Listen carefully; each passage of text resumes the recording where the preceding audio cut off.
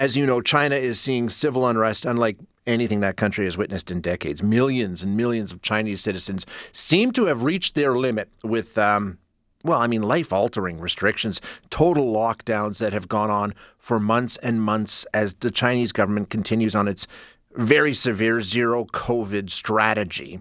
3 years after things all went sideways, and as most of the world has now moved into a new phase with little to no restrictions at all. Now there are some big questions being asked about where this might all lead. And in a country as influential as China, where it goes and the fallout from that will affect all of us. It already is. Apple telling people, hey, if you're waiting for a new phone, be patient because we're having major issues at our Chinese production facilities. And they're not alone. This will have a trickle-down effect. But first of all, we're going to chat with Gordon Holden, for my money, the go-to guy when it comes to all issues out of China. He's the Director Emeritus of the China Institute, Professor of Political Science, and Adjunct Professor of the Alberta School of Business at the University of Alberta. Gordon, thank you so much for joining us. I really appreciate you being here, sir. It's a pleasure. Thank you. So just help us put this into perspective. What we're seeing play out in China, how unprecedented is it to have protests like this in that country? Well, it's not quite without precedent, but it's without recent precedent. Yeah. You have to go all the way back to 1989 to Tiananmen to see crowds on a national basis in those numbers.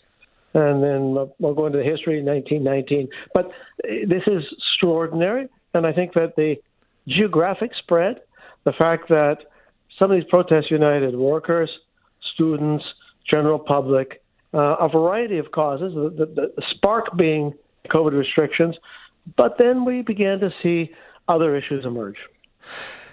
When we take a look at why are these kinds of protests very uncommon in China?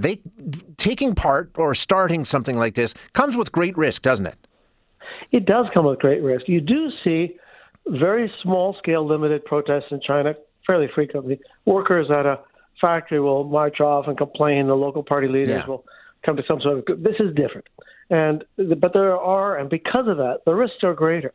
The surveillance state makes it not that hard for them, not just by filming, but by identifying facial features, by tracking people's apps, by stopping people on the street and looking at their phones. There is a consequence. We don't know exactly what they are now, but for many it'll mean arrest. For others it'll mean interrogation.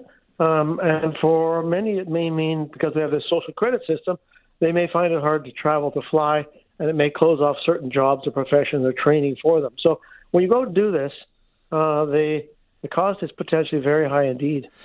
Now, the protesters taking to the streets primarily because of COVID restrictions. That's sort of what started it. But there's the added element that I think is even more uncommon, calling on the end of Xi Jinping as part of government here, calling for him to resign and step down. That really does elevate it to another level, doesn't it?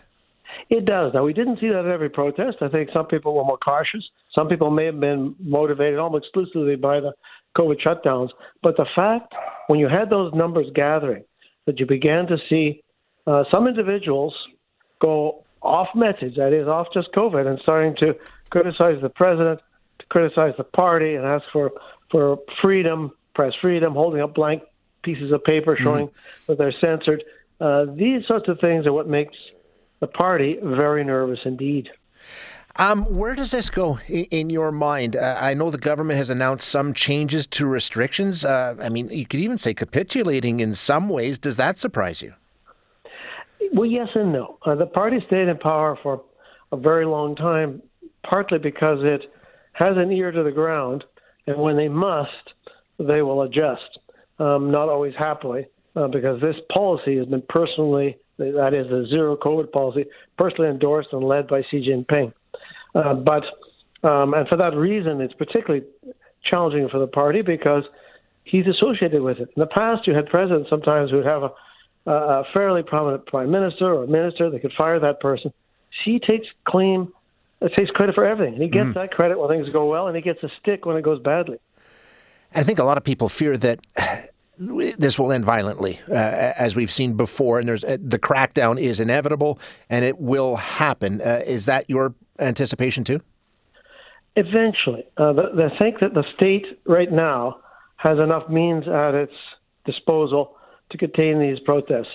Keep in mind that the Many of these people have already been arrested or detained or warned. They'll be scrubbing the internet and looking for others who are passing on these messages. What the party really fears, in my view, is not just a few spontaneous demonstrations, though they don't like that, but any sign of organization or ringleaders. So that I think that they have that still in hand. And quite frankly, from just knocking a few protesters around and arresting them, they've got a lot of escalation options. They have water cannon, they have tear gas, and then they have lethal force. So I think for the time being, they have it in hand, and they're going to try and buy some time by loosening restrictions. In the longer run, and who knows how long that will be, I'm not great at predicting the future, these challenges may reemerge. But we have learned from these that below the surface, it looks very calm. There's a lot of unhappiness, not just with the COVID policies, but with the party. And that you're absolutely right. I mean, sometimes it may not be this round of protest that leads to something, but it sparks something, right? It ignites a spirit of rebellion where they see that, hey, you know what, actually, if we do rise up, we can affect change. So could this just be the start of more, do you think? I think that given that the Chinese people, you'd have to be living in a cave, I think, if you live in a Chinese city, not to be aware of these protests, even though they're scrubbed from the media.